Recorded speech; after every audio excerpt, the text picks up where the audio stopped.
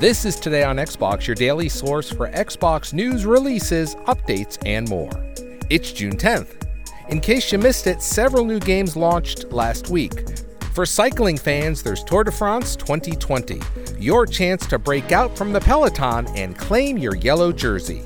With a realistic first-person camera and all 21 stages of the historic race, you can play solo, split-screen, or online. Also out now is brand new indie platformer Skelattack, which will have you jump, slash, and flap your way to save the underworld.